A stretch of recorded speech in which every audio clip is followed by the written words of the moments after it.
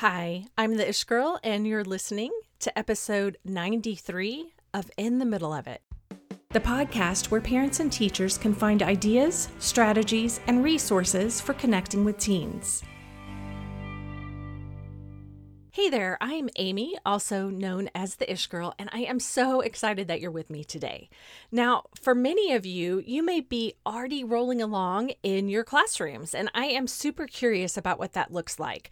Are you face-to-face? Are you doing your teaching virtually? Or is it some kind of hybrid? Is it synchronous? I would love for you guys to share that with me either via a DM on social media, or you can definitely leave comments on the show notes page for this episode, which are at theishgirl.com/EP93. Now, the other thing that I want to mention and throw out there is that if you are still preparing, or even if you've already started, like we mentioned, and you're feeling uncertain or overwhelmed or even a little bit behind, as far as your classroom is concerned, I would encourage you to check out the resource that I created that is called the Start Strong in the Middle checklist. And that's, again, something you can find on my show notes page. And it is just a guide to help you remember all the things that are important when you're setting up your classroom. And it's the same one that I put out last year around this time, but I have also included an additional checklist to cover your virtual classroom as well. So I, again, just encourage you guys to go and grab that. And you can find that again on my show notes. Now, one of the things as you start off your school year that you're faced with, and I think all teachers face this challenge no matter which classroom they're in, is keeping your students engaged. And I totally remember my first year. I worked so hard. I was such an earnest educator.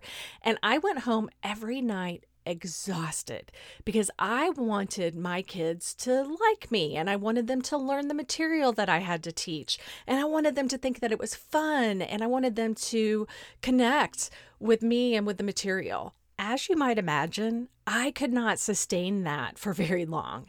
And it took me some time. But I realized that I didn't have to carry all the weight in the classroom. And what I want to share with you today is that if you try to tap dance and perform in your classroom all the time, you are going to wear yourself out. And I want you to ask yourself a couple of questions. Number one, what kind of classroom do you want? Do you want it to be kind of an entertainment solo with an audience? Or do you want an interactive, engaged experience? And I think there's actually a better way to ask this question for you guys. And that is this: when you are learning, when you are sitting in a classroom as the student, do you like to be talked to? Or do you like to be engaged and interactive and part of the discussion? And I would say for most of us, we would prefer that second method of being engaged. And maybe you might say, like I do, I feel like I learn so much more when I'm involved in the process and can interact and connect with the other learners around me, as well as whomever the instructor is. So if that is your belief as well, if that is something that you are interested in creating in your own classroom, that kind of captivating experience, there are really 4 important keys to creating that. And that's what I'm going to go over with you right now. So the first thing that you want to do to create that captivating classroom is you really want to invest time in creating connection. Especially now at the beginning of the year, I cannot emphasize enough how important it is to do activities that build community, that build connection within your classroom, whether it's virtual or face-to-face or a hybrid. One of the ways you do that is by using all the tools at your disposal.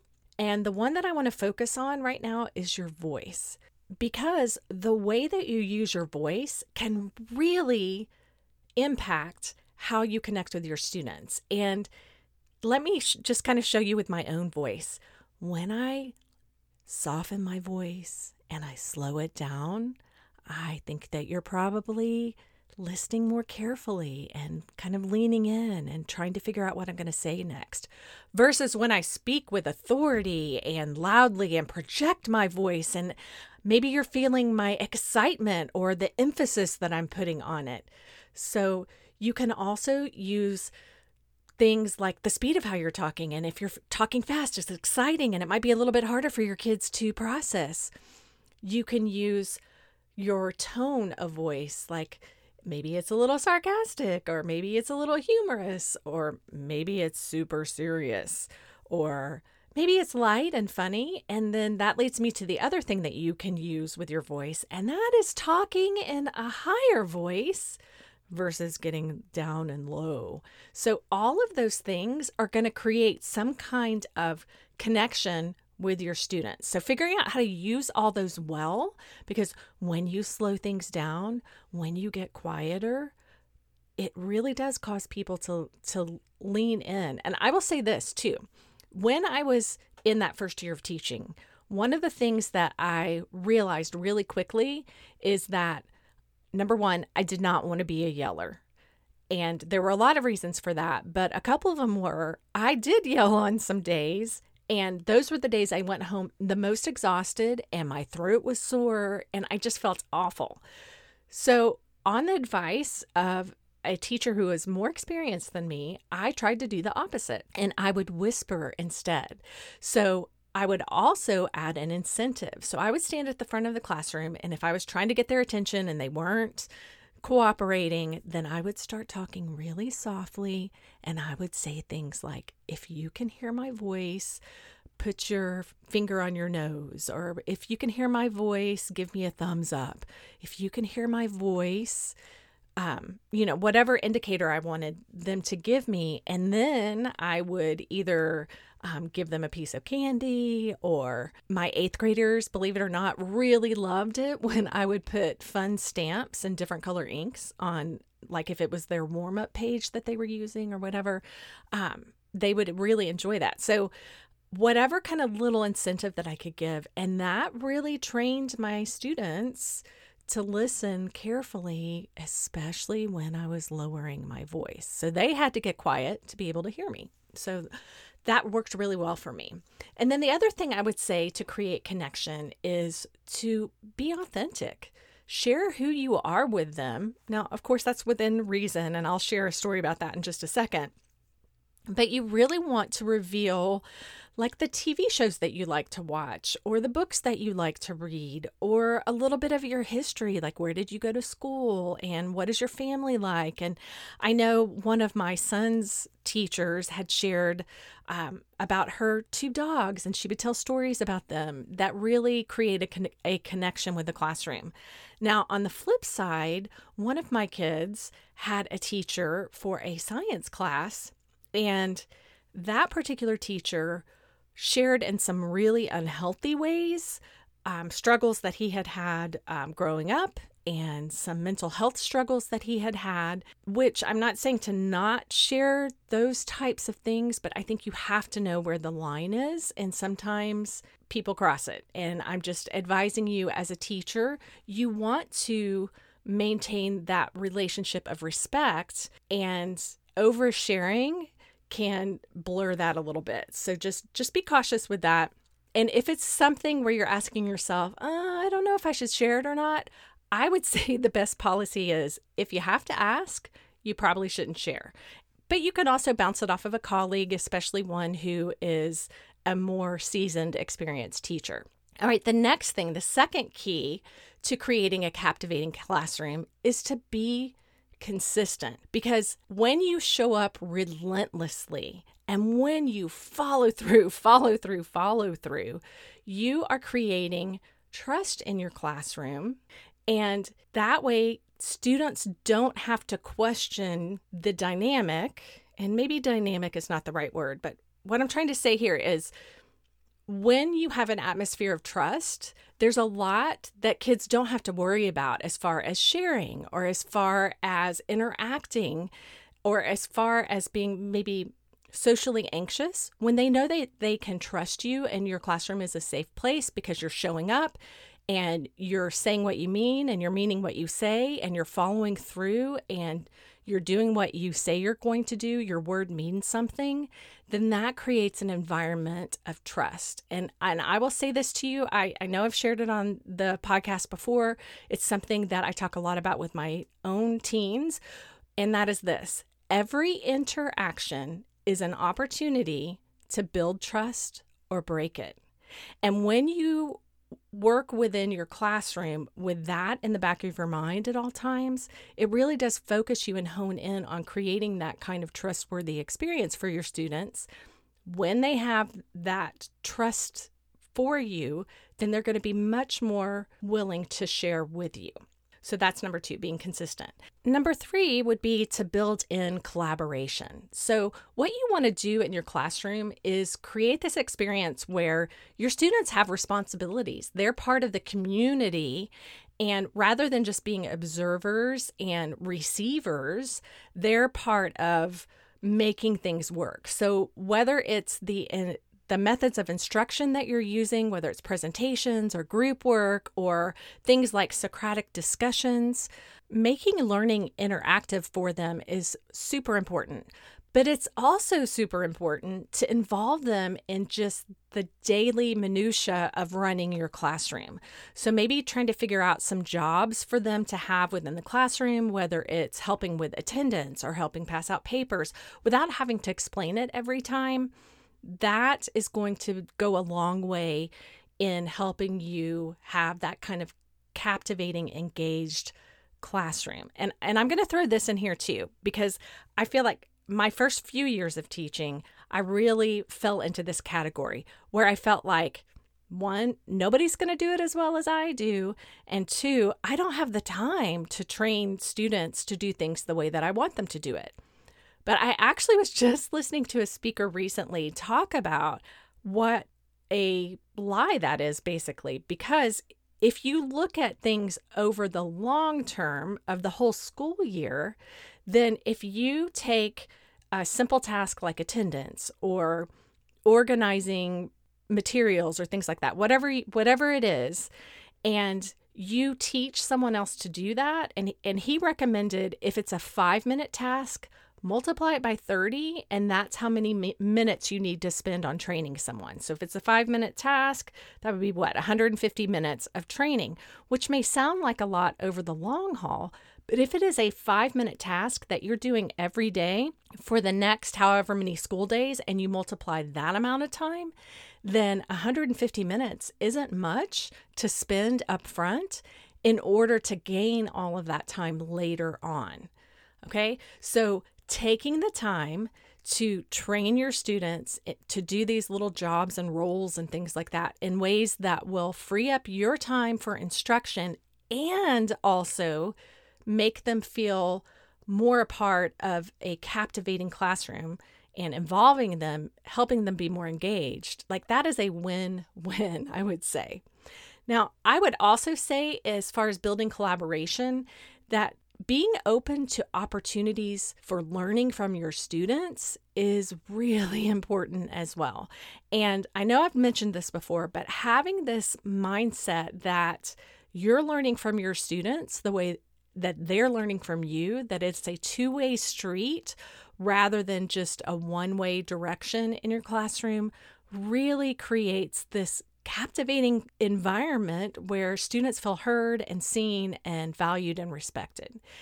And then the last thing that I'm going to say with this is that when you build in collaboration, you really do have to embrace the messiness. It is much harder to have a collaborative classroom than it is to just stand at the front and give notes or lecture, or really just stay in control by letting it just be you who is instructing and maneuvering in the classroom.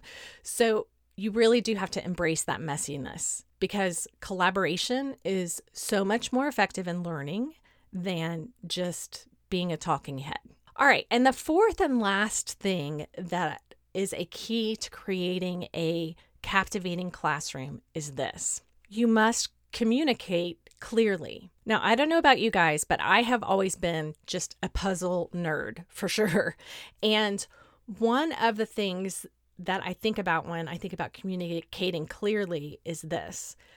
Do you remember those math puzzles or problems or riddles where they throw in every kind of detail and then ask for something hidden in the long list of what you've just heard?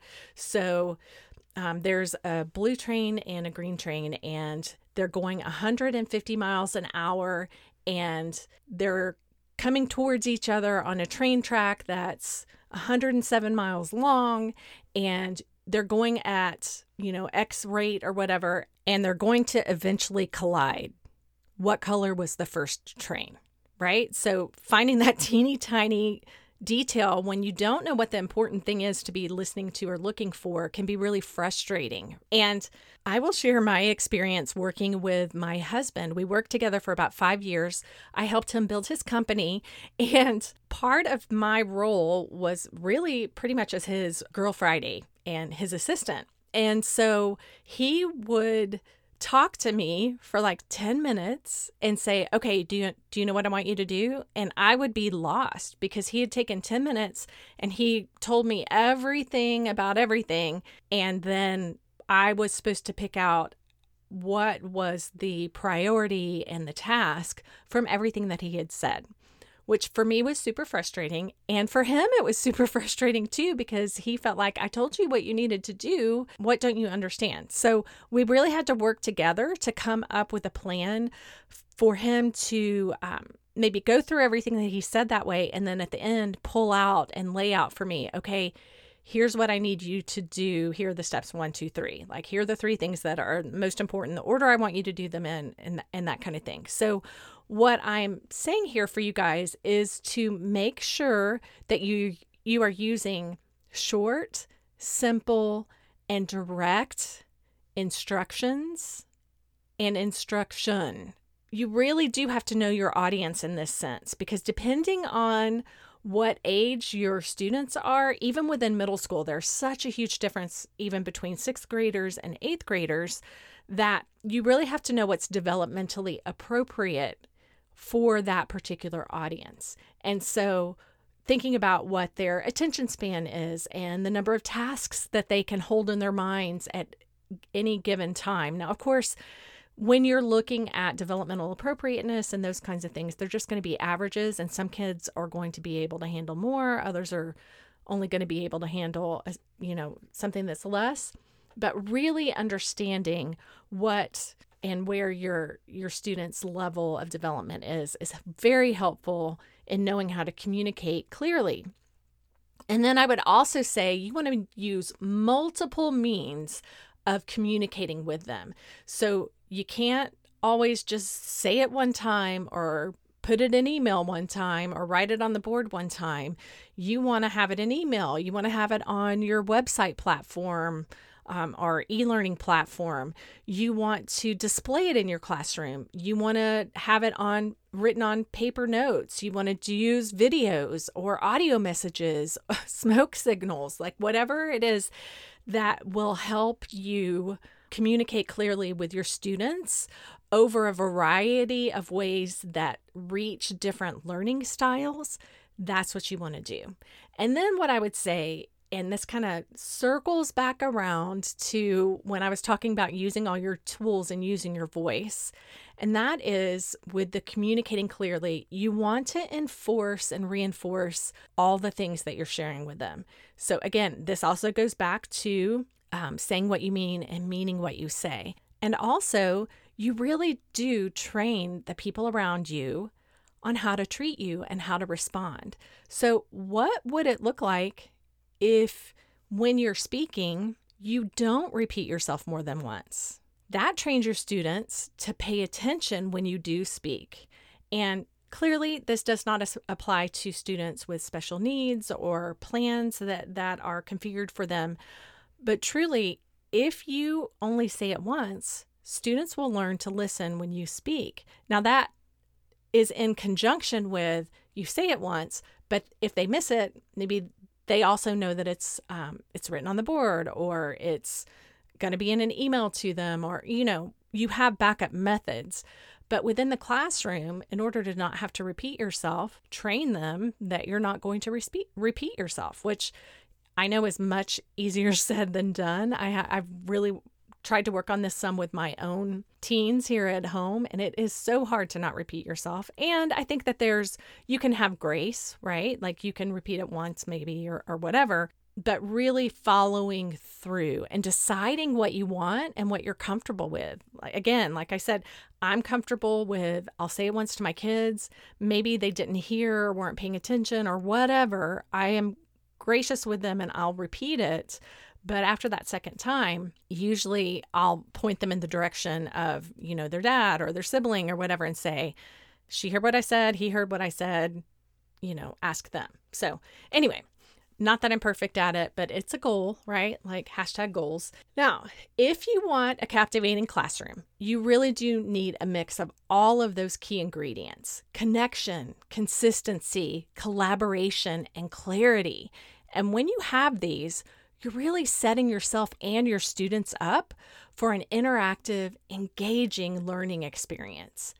One where you have enough time to go home and maybe binge watch your favorite show at the end of the day, while grading papers, of course. Thank you guys for listening today. I hope that you are enjoying creating your classrooms and getting geared up for the year and maybe even engaging with students if you've already started the school year. I hope that that is going super well for you. I just want to encourage you and tell you what superheroes I think you teachers are, because man, is this year a challenge. And I hope you're finding the joy in that challenge and maybe some benefits for how you're doing things right now. Not to be a total Pollyanna at all, because I know that this is such a challenging time and there's so much that's being expected of teachers right now. But I do think that when you look closely and you look at all the little things, you will find the silver lining, I guess is the way I'm going to say it.